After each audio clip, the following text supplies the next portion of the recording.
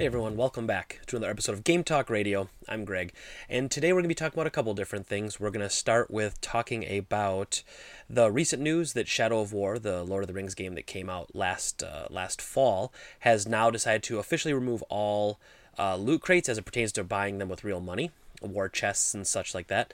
We're going to talk about an interesting story from a couple days ago about Kevin Pereira, who was host a long time ago on Attack of the Show. He was a big G4 guy for a while. Well, he's been running this news site and this Twitch channel called The Attack YouTube channel. I guess media group you'd call it. He's been running that for the last couple years, and how they recently were accused and found guilty of Twitch botting, view botting. So they were basically paying to have people come into their streams. Then we're going to talk about Pokemon Go settling out of court, Niantic settling out of court for the Pokemon Go Fest debacle from last year. We covered that a little bit last year. What a big disaster it was. And then lastly, we're going to finish up with the yearly tradition of April Fool's jokes. And I've got a few of the ones I really thought were neat from a collective from all over the internet. If you don't know, it's pretty cool. It's all the game developer sites like to make little fun little jokes and little April Fool's jokes, and it's kind of fun. So to begin, we're going to talk about Shadow of War. So this is a game that I actually have done quite a few stories on, and not good. None of them good. It's a sequel to the one that came out a couple years ago, Shadow of Mordor. This one's Shadow of War. Shadow of Mordor was a really good game, actually. I liked it quite a bit. And unfortunately, for whatever reason, Shadow of War, well, it's not for whatever reason. I know what the reason is. But they decided to throw in microtransactions, and this was the big hot thing, pay real money for random loot crates. And it wasn't just for visual items, it was for upgraded things that would help you be better at the game. So it was really, really frustrating, and something we've been bucking against quite a bit. And then they also had the Fort Hog DLC I did a few videos on, which was basically one of the team members had died, and to honor him, they put him as a character in the game. Awesome, love the idea. However, they also decided they wanted to charge for it. And after charging for it, they were donating a piece of the money to the family. They never really said how much, and it was just a really big thing. Then eventually they decided to cancel that idea, release the Fort Hog DLC for free, and then they were going to basically raise money in a different way. So that was kind of the other story. This story, though, talks about how 6 months after release, Shadow of War removes microtransactions. So again, like I said earlier, it had loot crates, it had boxes. You could pay real world money for these war chests and get a bunch of cruddy DLC or a bunch of little upgrades for the game, I guess, that would keep you playing. I played Shadow of War, but honestly, I do try to put my money where my mouth is, and I did boycott this game like I did Battlefront 2, unfortunately, because I really wanted to play it, and I think this would be really fun. So I didn't. I passed on it, and so now what they're saying, though, they had a community post, and this is what the community post said. Quote, "The core promise of the Nemesis system is the ability to build relationships with your personal allies and enemies in a dynamic open world. While purchasing orcs in the market is more immediate and provides additional player options, we have come to realize that providing this choice risks undermining the heart of our game, the Nemesis system. It allows you to miss out on the awesome player stories you would have otherwise created, and it compromises those same stories even if you don't buy anything. Simply being aware that they are available for purchase reduces the immersion in the world and takes away from the challenge of building your personal army and your fortresses. In order to fully restore the core promise of the Nemesis system, we'll be permanently removing gold, war chests, and the market from Shadow of War. This means the option to purchase gold with real-world money and the ability to gain orc followers from war chests will be removed. There will be a specific amount of time given for players to utilize their unused gold. If players have unused gold by the end of the time allotted to spend it, any remaining gold will be converted into in-game items." End quote. So, I mean, okay, on the surface, this is awesome. I'm glad that they made this decision. I think it's excellent. It's pro-consumer, so I'm happy about it. Unfortunately, though, you have to look at why they made this decision. So realistically, what happened was the server cost to keep this marketplace in place was outweighing the money made from the marketplace. I really can't imagine that this was going to make money over time. I mean, these sort of random loot crates in a single player game, they just don't work. And I don't understand why they haven't figured that out yet. I mean, it's annoying in a multiplayer game, but it's been proven to work in multiplayer games. It works in PUBG, and it works in Rocket League, and it works in, well, it would have worked in Star Wars Battlefront 2 if we hadn't thrown such a huge fit. And so in a single player game, though, you don't have that same sort of constantly playing players. So I don't know, that player base is not, constantly coming back to the game just for this Nemesis system. So obviously that was an issue. So clearly, though, they weren't making any money doing this. So what they're trying to do is they're trying to save face, and they're trying to present it in a way that says, well, hey, look, we're doing the good guy thing. We're doing a favor. Now, they haven't shut off the servers yet. They haven't stopped. They're going to stop on July 17th. My cat. They're going to stop on July 17th, which means about, what does that end up being, 10 months after the game released is when they're finally, 9 months after the game released, they're finally going to be done with the loot crates. And so obviously it's a PR press. Now, what I also think they're doing is they're also trying to put a push for when they inevitably release their ultimate edition of this game, or when they maybe release a DLC pack. They want to get some positive press, get themselves back in the news cycles, so that they can go to people and say, hey, look, our game's better now, make sure you buy it, or make sure you come around. So I think this is their attempt to try to salvage some sales. Clearly they didn't make any money doing the loot crate system, so hopefully that's something they figure out. But this is just, again, one of those things that it shouldn't have happened in the first place. And I understand why companies think that, but I mean, Warner Brothers specifically, like, you could make enough money on a really good selling game. That's what I don't get about a lot of these companies, is they don't realize the amount of money they'll make if they just make a good game. They don't have to do all these tricks to make extra money. They don't have to do that. And yes, there'll be times in a game like Rocket League, it was a small studio and they had a huge game and they wanted to capitalize on that. But that also makes sense. You want people to be able to customize their cars and whatever. So, and people aren't forced to buy it. It really makes no difference. I never bought a key or a loot crate in my game. I just played as is, and it was fine. And I didn't have any disadvantage compared to anybody else. But then I also knew people who are just freaks for customization. They spent $100, $200 on that game just to look different. It's crazy. It's not for me. It's fine if you want to do it. But that's an online game with a repeating, constantly high player base, as opposed to a single player game, which eventually you're going to finish playing. So that's kind of the difference in business strategy here. So apparently they're also making some changes to the game's Shadow Wars mode. Quote, for players who already started the Shadow Wars, it will restart upon receiving the update. For players who have already completed the Shadow Wars, it will remain completed. For players who have yet to begin the Shadow Wars, the new version will be available when they arrive at that point in the game. I didn't get that far in the game, so I really have no idea what they're talking about. But yeah, so that's pretty much it with that story. But it's Shadow of War, Warner Brothers Interactive has finally decided to put an axe to the real world money buying crates. They're kind of covering up like it's a decision that was made to enhance the Nemesis system, which was the core of the game. But in actuality, it's only working because clearly they're not making any money on it, and they're trying to get a positive spin. It is what it is. So next, then, we're going to move on to talking about The Attack.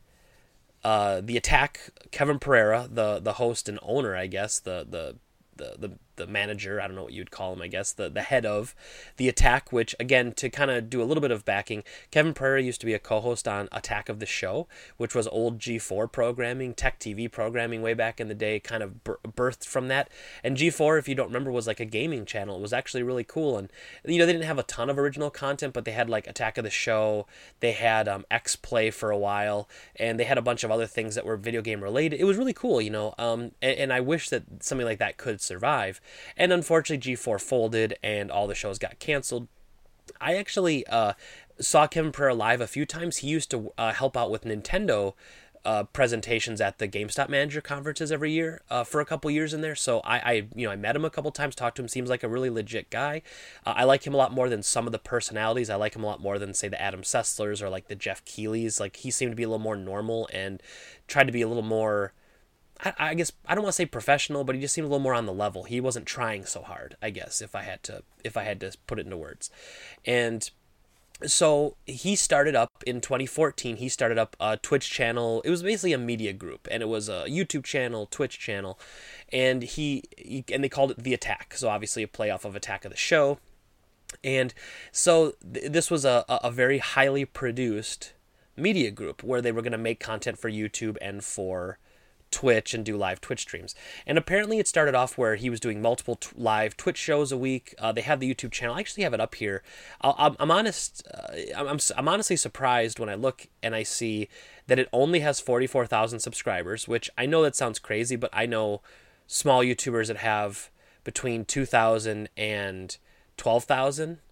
And I know one person who's got like 17,000, and to think that he's got half of the subscribers that The Attack does, when this is a highly produced, lot of effort put into this sort of show. And it looks like there was the Pointless podcast, which was Kevin Pereira's podcast, where he interviewed people in the industry, writers. He had Brendan Small from like Metalocalypse and Home Movies. Like, there was some really cool stuff here, and there's some really interesting content. They did some original stuff. Like a month ago, they did a trailer for a movie called Dream Goblin that was like, it looks like an old 80s VHS tape filter over like some acted stuff. It was fine. It's whatever. It's a comedy skit. And so, but to only have 44,000 subscribers after all that time is kind of surprising. I would have thought they would have had more. I would have thought Kevin Pereira would have a little more power than that, like a little more like crowd clout, I guess, if you will, like just would have had more juice. And so at about 44,000, and then so recently on Twitch, they started dwindling. I guess in the early days, apparently they had somewhere around like thousands of views of every show. Better mute that. They had thousands of views every show, and then it started dwindling where it was getting down to be hundreds, then it was getting down to be below 100 every single week.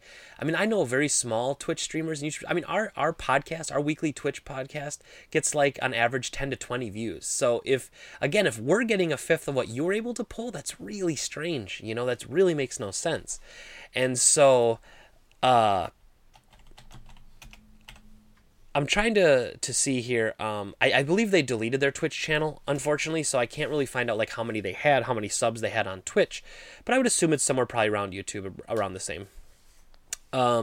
So anyway, the story though was that all of a sudden their view count started going from the hundreds into the thousands, and so we had a bunch of people who started to question it, and they started to say, well, hold on, like, are they view botting? And apparently view botting is a service you can pay to have people come into your stream. It's basically I would assume, and I don't know, I'm not all of them are the same. There's many services out there like this, but some of them are like in India, and they're like they're farms of people sitting in an office, and they'll all go onto your channel during a certain amount of time, and you pay for that service, and they're basically in there and they're interacting in chat, and they're just there to show that you're getting views. It's obviously against Twitch's terms of service, and it's obviously false because you don't want to give the narrative to your advertisers that you're faking views and things like that. So it makes sense. But it was very surprising that someone like him would kind of resort to that. And so these rumors kind of started popping up a few days ago, and then he actually replied on their Discord channel. So this is where they kind of communicate. And so he was replying to someone's message, and he said, you're right, some bot, some never would. I tried to cheat. I was desperate to get eyeballs on our content and help boost the morale of our team, but it was wrong and remains so. I just ask that this mistake doesn't permanently color the love of the hard work I've done over the years. This is Kevin Pereira, by the way. And I hope that in the future you'll be able to trust me and perhaps enjoy my content again. I'm dead to some forever, and that's my fault, but I just hope someday you'll be able to forgive me. I understand that's not happening now or anytime soon for some, but I appreciate you even reading this. I have some obligations left to fulfill, but as soon as that's completed, I'm disappearing for a long while. I've destroyed something I love and hurt a lot of people. I promise I will learn from this and strive to be better. I'm going to dip out so you can all chat without me here. I'll be in our channels communicating with people for a few more, but thank you again for hearing me out. I appreciate the understanding and forgiveness some of you have shown. I also completely understand the anger and sense of betrayal others feel. I hope in time I can earn back your trust and support back. And Okay, so a few things pop up from that. One, I think it is fair to acknowledge that he apologized, and I think he, genuinely would feel bad about what happened. I really do believe that. However, oftentimes in things like this, you feel bad because you got caught. He wouldn't feel bad if it gave him the result, the desired result, which was to grow his channel, be more noticed. He would have looked at it as a necessary evil the ends justify the means sort of situation. And it's really, I'm really quite disappointed. I can't believe that he didn't have more juice. He didn't have more pull. He couldn't bring in more things, and I'm not saying he's like some super celebrity, but he's got enough of a following from his time on Attack of the Show. He should be able to be growing the brand like that. However, when I looked at the channel, a lot of the videos were two other hosts. He wasn't on there was the Attack show or whatever, and that never had him on it. I looked at a couple episodes. He did his podcast, of course, but and he played a minor role in that Dream Goblin trailer. Like, he was in there for a little bit, but for the most part, he wasn't the face of the channel, and I think that really hurt it. I think if he was being true to that channel, he could have made more of a presence by him being the face of it and having his co-stars, as opposed to trying to put the weight on these kind of newer people without the same sort of celebrity clout that he has. And so apparently back in, let's see, I want to get this right. So he admitted, and he told Polygon a couple days ago, quote, "I explicitly said I had nothing left to lose and was very flippant about it. As well, a way to get discovered on the platform is to have a channel that's getting more views. So instead of trying to make the content better or refocus my strategy with the limited time we had left, I decided to shortcut it and try to get some extra views on the channel." He did acknowledge that after the view botting, it pretty much means the channel's done. Like, there's no trust there. People aren't going to, be down with it. They're shutting down the Patreon. They're going to shut down everything. He said they might put the videos back up on Video On Demand somewhere. But that's disappointing. I mean, to have a YouTube channel that started with 44,000 views and then, you're growing, you're getting to the point where it can be an avenue. It's not like starting from scratch. I mean, when we started from scratch, it was awful. That first year of trying to get people to notice your content, really, really difficult stuff. And so he goes on to say, "I'm going to try and help the team land on their feet and try to get them jobs elsewhere. Clearly it was a mistake, but my personal hope is that it becomes the footnote. I know it's the story right now, and I get that, but I hope it becomes the footnote. I tried to save jobs, I really did, and hope that in the end I didn't do any irreparable damage to people's careers." So he's basically saying that the channel was dying. It was on its way out. He couldn't maintain the costs. It wasn't, the channel was going to shut down anyway. So to him, it was like a final Hail Mary. Well, you know what? Maybe we can, if we bot and we get thousands of views, people will see it more on Twitch, because Twitch, like Google, has similar sort of algorithms and things. You're more shown to people if you have more people watching. So, he was trying to kickstart it, and like kick it into gear and just anything to get going. So I respect, what he tried to. I don't respect what he did. I respect the fact that he tried to make everything right, I guess. He tried to do what he thought was best for people. But one of my favorite sayings, and I believe it's very true, is the road to hell is paved with good intentions. And truly, he had good intentions here, but this wasn't the way to handle it, and clearly, and he knows that, and he is admitting that. But again, is he admitting it because he was caught, or is he admitting it because he legitimately feels bad? Does he feel bad for what he did, or does he feel bad because he got caught? That's always the ultimate, right? Like, that's always what we strive to understand: is did he feel bad because he got caught, or did he feel bad because he knew it was wrong? And so he goes on to say, quote, "It sucks and I'm feeling tragically defeated by it all. For 3 years, we were making some really amazing content and building a community and doing something different on the platform. And it sucks that this action might color all of that negatively, but understandably."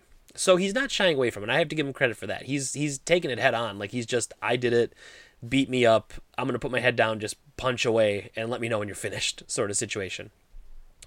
So this was something interesting, though. Later in the article, he's quoted as saying that he thought it grew too fast. Quote, "The Attack brand really expanded a while back. We moved to a new studio for a different project. We ramped up and put a ton of our resources into our live stream with the hope that one day we could attract sponsors or take it to TV or do something that could justify doing a big variety show on Twitch. Eventually, I had to whittle things down and whittle things down." He also does blame himself, though. Quote, "The sad thing is that I told the employees we have a month and changed left because it's not working. I personally took my eyes off it for a long while to focus on generating revenue as a production company and doing some other things with the business. I took my eyes off the ball and wasn't able to make it work for that platform." So again, he's taking opportunity. There's one of the things I was commenting on earlier, actually, is he's admitting that he was trying to raise money and have it be a production company as opposed to just working on content for your show. Like, so many people worry about the little details and worry about all these things. Just make good content. Build it and they will come. If you want to do a Field of Dreams quote, build it and they will come. Make good content, people will watch. Hey, I've said this before, make a good game, people will buy it. Like, it is that simple. It is legitimately that simple. And yes, things like marketing and advertising come into play, of course. But if you have good content, people will come. And if you have good games, people will come. And it's that simple. That's it. Quote, right now he's talking about helping the other people out. So, quote, "I have to focus that the team transitions as well of this as soon as possible. I didn't manage to buy the team much time. I kicked up some dust toward the end." And he says he's going to Homer Simpson into the bush, back into the hedges, if you've seen that meme, for the time being. "I have other shows that I would like to take around and pitch down the line, but I need to take some time to recalibrate." So, and then here's his comment. He wanted it to be known that he was not banned from Twitch. Quote, "We decided to delete the channel. We decided to cool it down. At some point, we'll probably make our VODs available somewhere else. Luckily, there's still a community that wants us to continue making stuff and wants to see more, but I don't know what that looks like yet." And so, I do kind of feel for the guy, because obviously I don't think Prayer is the kind of guy where he's got a million things lined up. He's not like a movie star who tried to do this and can always fall back on some other career. Like, this is what he's been trying to do ever since being on TV. So, so it is, I do feel for him. And I when I met him, I liked him and I felt he was very genuine in his love of trying to make shows and a sense of legitimacy. He wasn't catering to fans. He wasn't doing fan service. He was legitimately doing content he thought he would like as someone who likes games and such. And so it is disappointing. However, you don't do it that way. And you don't cheat, because as we all know from every story I ever talk about in here, you're always going to get busted. If you try to hide it, you're going to get busted. It's just how it goes. It's how it works. And he's paying for it now. And I do hope he makes a comeback. I know he will. Maybe I'd like to see him attached to another big company. Like, maybe he could join something like Giant Bomb, or he could join something like that where they could help him kind of build that up again. And I think he could be a big part of a good puzzle. It just seems like he doesn't have the know-how to be the king of the castle quite yet. I think he just needs to be part of a winning team, not the captain of the team. So then moving on, after talking about that, we're going to move into talking about Niantic, the makers of Pokemon Go. And I believe they're working on Pokemon Harry Potter, I think. Isn't that, or not, not Pokemon Harry Potter, Harry Potter Go, or something like that. Like, they're making a Harry Potter style game or something like that, I believe, is their next thing. Anyway, last year we did a story talking about the Pokemon Go Festival. And if you don't remember, the Pokemon Go Festival was in Chicago, Illinois, and was one of the biggest messes and botched conventions / festivals of all time. I think that's fair to say. There was an article on The Verge where someone was there, Megan Farahmanesh, and she basically talked about her terrible time there. And just as a quick recap here, basically, it went to about 20,000 people showed up. The first day, starting in the morning, Pokemon Go died. Then he couldn't figure out what happened. They had lines out the door to get in. Later on, they had just as big a lines to get out, because unfortunately people were so disappointed. You had people driving from all over the country to go to this thing. They paid money for tickets. I want to say originally the tickets were $20, but some people ended up scalping tickets for as much as $400 so that people could go. They talked about having a big event where you would have like a raid style event going after a specific Pokemon. All this cool stuff was planned. And unfortunately, none of it worked out because so many people were there trying to access their cellular data. One of the cell towers in the area died because they had so many people in one area trying to use their phones. That's not their fault, but it was an unforeseen circumstance that, quite honestly, should have been foreseen. And then you have the game crashing. You had iPhones crashing because there was some glitch when it couldn't connect to too many people or something. So you had an iPhone crash and then something else. So basically, the whole event was just a total waste. The CEO got on stage and was trying to talk about things, and he was getting heckled by the crowd.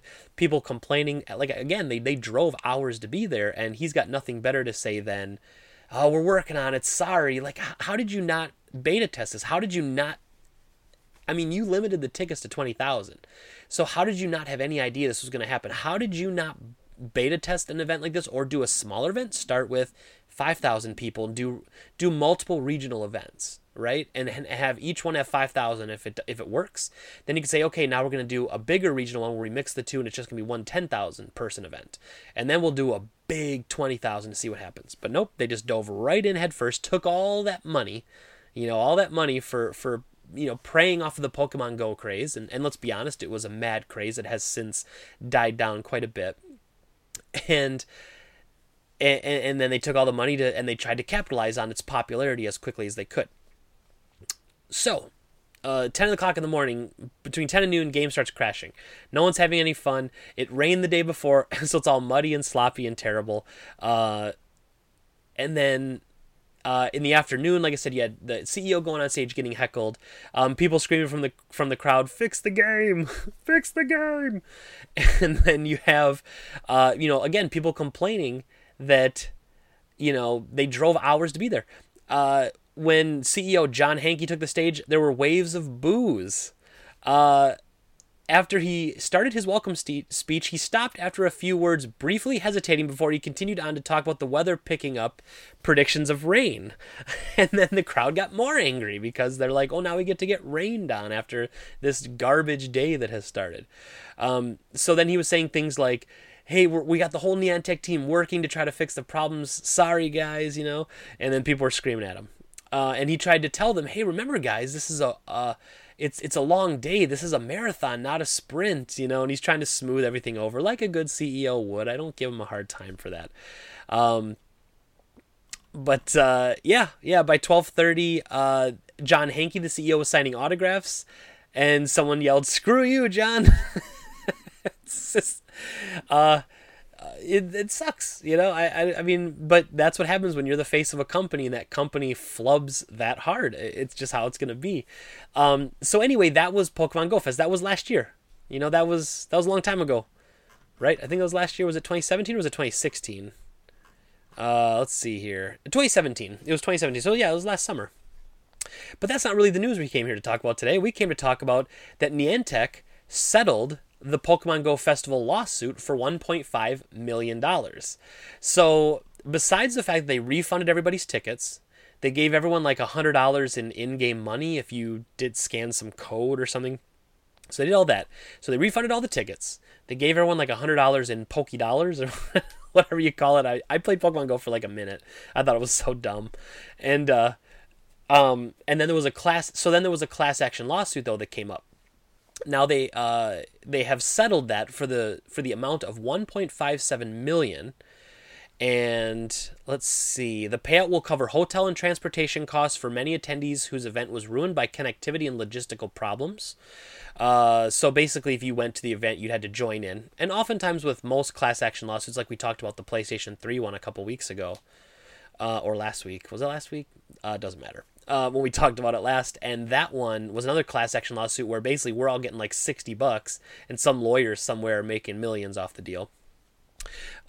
So I want to see if they have there's apparently an official statement here.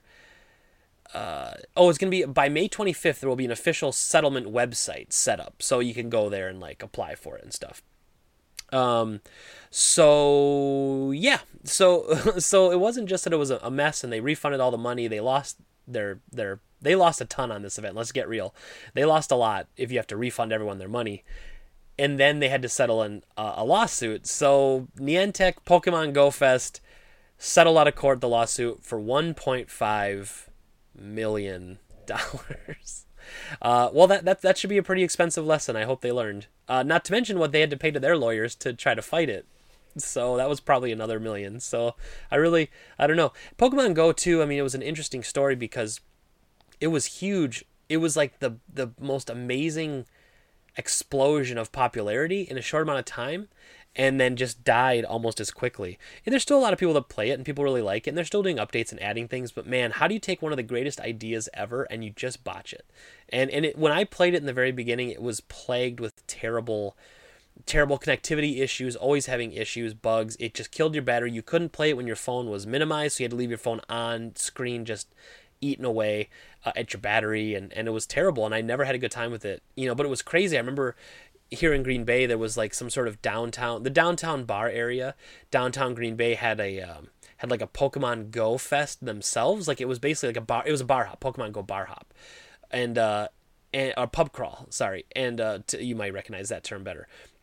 And it was a pub crawl, and every bar on Washington Street had like Pokemon events, and it had to be thousands of people walking up and down. It was nuts. I couldn't believe it. And I saw other people there who I normally wouldn't have seen out and about. I mean, I shouldn't have been there. I wasn't only about.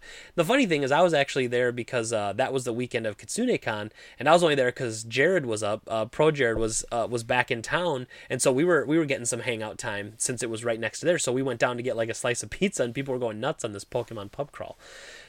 So it has since declined a lot in popularity, but it's still really popular. And but man, what a crappy broken idea. That really sucks. I am excited for a new AR game apparently coming out that's a Ghostbusters themed one though. I don't think it's by Niantic, which is probably a good thing. And it's a Ghostbusters one. Go around and hunt ghosts and stuff. I think that'd be sweet.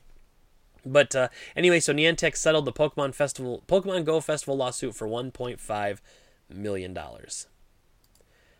And then lastly, we're going to talk about the April Fool's 2018 roundup. So this is a pretty big tradition now. It's been going on for a couple years, and this is where a lot of the game companies, your Activision Blizzards, your EA, all these small companies are getting in on now. CD Projekt Red, all these companies get into it. And basically they make a really cool April Fool's joke, which sometimes are very obvious and sometimes aren't. And it's really, really funny. And it's fun. This year it kind of sucked because it fell on a Sunday, an Easter Sunday no less. So a lot of the great articles that would have went live on that day, I don't think did. A lot of people started doing them on Friday and Saturday, which kind of killed the vibe, since you were like, well, wait, is this an April Fool's joke? Because April Fool's is tomorrow or 2 days away. Or some people did on Monday, and you're like, well, it's the day after April Fool's. It kind of makes no sense. And so, what I did was I found a bunch of the ones that I thought were really interesting, that I thought were kind of funny, and I want to share them here with you. So first, I want to talk about Capcom. So Capcom had an interesting one called it basically was a release of a new game that was coming out, and it was Mega Man Date My Robot Master, and it was a joke off of all these dating sims and graphic novel games that have been coming to Steam lately, and it was a Mega Man Date My Robot Master. So you've got like all these pictures where it shows like a female Mega Man, or a female Mega Man bosses like Splash Woman and Woodman, but it's drawn in that perfect DeviantArt anime style, where and it's just got like options on the side, and it's using the perfect Mega Man borders and stuff. It's just really, really cool and funny. And Gemini Man and and like there's a phone and you're getting mysterious text from a robot. Really well done, actually, because he had screenshots, which helps sell the illusion. But then it was a hilarious idea, and it was funny. You could technically see this, like it could be reasonably realistic. Like I could see them making this. Like if this was real, I would go, Capcom, you suck, but I wouldn't be surprised. I would just like make fun of them for it. So that was pretty good. And then one of my other favorite ones, and this one actually legitimately tricked me because I'm an idiot and forgot what day it was. So I was checking my emails yesterday, and I got an update from Bloodstained. So Koji Igarashi, ex-Castlevania guy, working on a new game for the last couple years called Bloodstained. And it's supposed to be like a Castlevania type game. Looks really good. Kickstarted, made a whole bunch of money. I think at the time it was the most kickstarted video game of all time. I paid like $300 for a signed collector's edition. Like I went balls to the wall on this one. Probably stupidly. So anyway, I I get an email from the Kickstarter saying here's a project update. And it's like we've had a new feature we've wanted to roll out for a long time. And I know when I tell you this, you're going to think, how stupid are you to think that this was real? And like I said, I thought it was real for about a second, but it still tricked me for just that second, which is what a really great April Fool's joke should do, right? And I wasn't expecting it to come through Kickstarter, and I probably should have, but basically they said, we've been working on this for a while, and we're so excited to announce it. I'm going to pass it over to the head of marketing, whatever. And so the head of marketing, guys, says, we've been waiting on this. We're really excited to announce that now, while playing Bloodstained, you can actually mine cryptocurrency. And so we're adding it into the game. It's going to delay the game, a decent amount. And it's going to take some resources from other parts of the game, but we really feel like this is a good feature.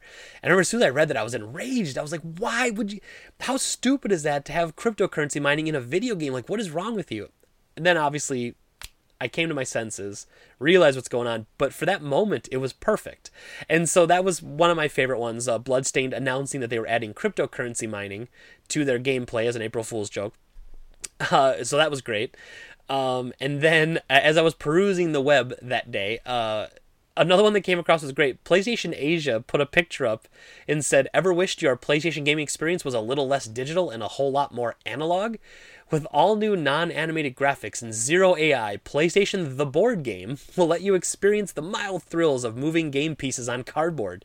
Who needs a headset when you can just shout angrily at your friends across the table? And then it said, PlayStation The Board Game features non-4K resolution game board, pens and paper to draw your own trophies, rulebooks, 6 of them in fact, intense local multiplayer action for up to 4 players, large and small dice. So many dice. So then it said, look out for PlayStation The Board Game, the video game, coming soon. And there's a good picture of that too. It's a neat mock-up in Photoshop, but it's great. Just a bunch of little game pieces that look like DualShock controllers and dice, and the board just is like a space age looking board with a bunch of circles, squares, triangles, and X's on it. It's just incredible. A bunch of playing cards or trade cards that have the PlayStation logo. It was really well done. So that was another one of my favorite ones. I thought that was really great. And then we had, this one I thought was really good because I played the game. So Way Forward, I did a Greg Plays a few months ago on The Mummy Demastered. So if you don't know, The Mummy Demastered was, they came out with that new Tom Cruise movie, The Mummy, looked terrible, and they decided to make a game based off it, but they called it The Mummy Demastered, and it was actually like a 2D side-scroller, what Way Forward is known for making incredible games of, and it was actually really good. I liked it. It wasn't the best, Metroid or Castlevania-style game I've ever played, but it was fine enough, and it was always fun, and then so their April Fool's joke from Way Forward was that they proudly present The Mummy Demastered, remastered, and then it showed a screenshot of the original game, and they talk about how you can experience the 2017 classic of Yestermonth now in HD. It's not yesteryear, Yestermonth. All new audio tracks featuring fresh lyrics and live kazoo orchestra, exclusively for TurboGrafx 16, Sears Telegame systems, and the Atari Jaguar. Available wherever game tapes are sold. And it says pre-order today, release date April 1st, 2018.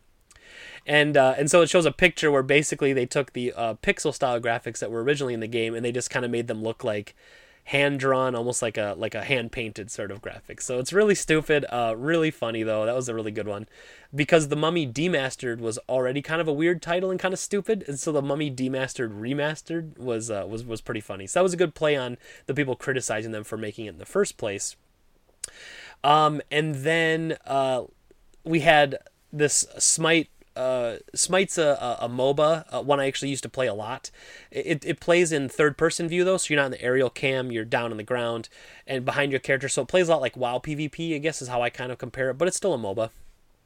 And so it said Smite God Reveal, Fenrir, the next god. And this was a funny one because Fenrir obviously has been out for a really long time, but this, and it did the video just like they do all of their reveal videos where they have the woman narrating and she does this awesome job and she talks about the history of the god.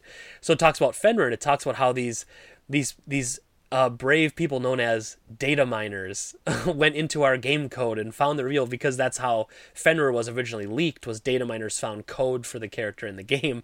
And so it was like a play on that, and it was kind of funny. They're poking fun at the people who dig around in their files looking for hints at what the next god might be, and to acknowledge it. They even animated it, like this took some work. Like this probably took one guy a week to make, and it was pretty funny.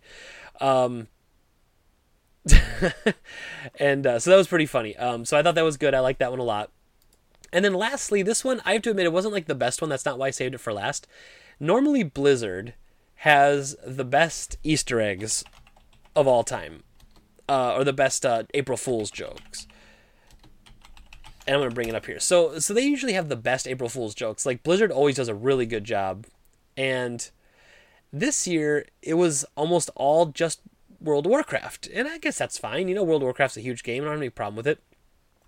But they talked about, they did this one called Micro Holidays, where it was just like a page of, I don't know, 20 different micro holidays that were coming to the game, and they were all kind of not funny. I really hate to say that. The only one that I thought was kind of funny was at the end they said more holidays to come, and it was like, you know, National Mailbox Dancing Day and stuff like that. But there was a future time walking event where, you know, the joke about you're gonna, in the future, you'll be able to go into the past and do what you're doing right now and stuff like that. For Overwatch, there was nothing. It was kind of weird. Hearthstone, there was apparently a month-long event that was a Murloc language version, but appears to be a real post about a month-long event that's actually coming. For Heroes of the Storm, there was nothing. For StarCraft 2, there was nothing. For StarCraft Remastered, there was nothing. And for Blizzard 3, there was nothing. And it sucks because, like, if you could go back 9 years for some of the best Blizzard jokes, like, of all time, there were some really good ones, like last year. Let's see here. Last year wasn't a whole lot, actually. 2016, they did the Frost Doge clan as opposed to the Frost Wolf clan. They had a new service in the game called Flight, which was a play on Lyft, that you could have, players could drive other players around in the world. And then there was a Hearthstone MMO announcement where obviously we're going to turn Hearthstone into an MMO, but that would make no sense since Hearthstone's, you know what I mean, based off of World of Warcraft. So yes, there was some funny ones. There have been some really, really interesting ones in years past. 2015 had, let's see, like a Tinder matchmaking application that would help you find love in the game, like stuff like that. That's really good, you know. And this year was kind of a letdown. I hate to say it. It really, really sucked. But yeah. So anyway, that's kind of a roundup of what I thought were some of the best and worst of the April Fool's jokes. Yeah, man. It's always a good time and it's always fun. I think if it falls on a Monday, like it will next year, I think next year it falls on a Monday, but I'm going to double check because now I'm curious. So next year it's on a Monday, yeah, like it should be. So it should be a little bit better because you've got people in the office, people working that day. It'll be a little more fun, you know, and on a Monday morning it's fun to have kind of the surprises and stuff. And that's kind of neat, I think. So yeah, that was kind of a roundup of what I thought the best and worst of the 2018 April Fool's jokes from around the gaming verse, as it would be. So that's the end of the podcast, of course. And lastly, we're going to talk about another game because I do this every week.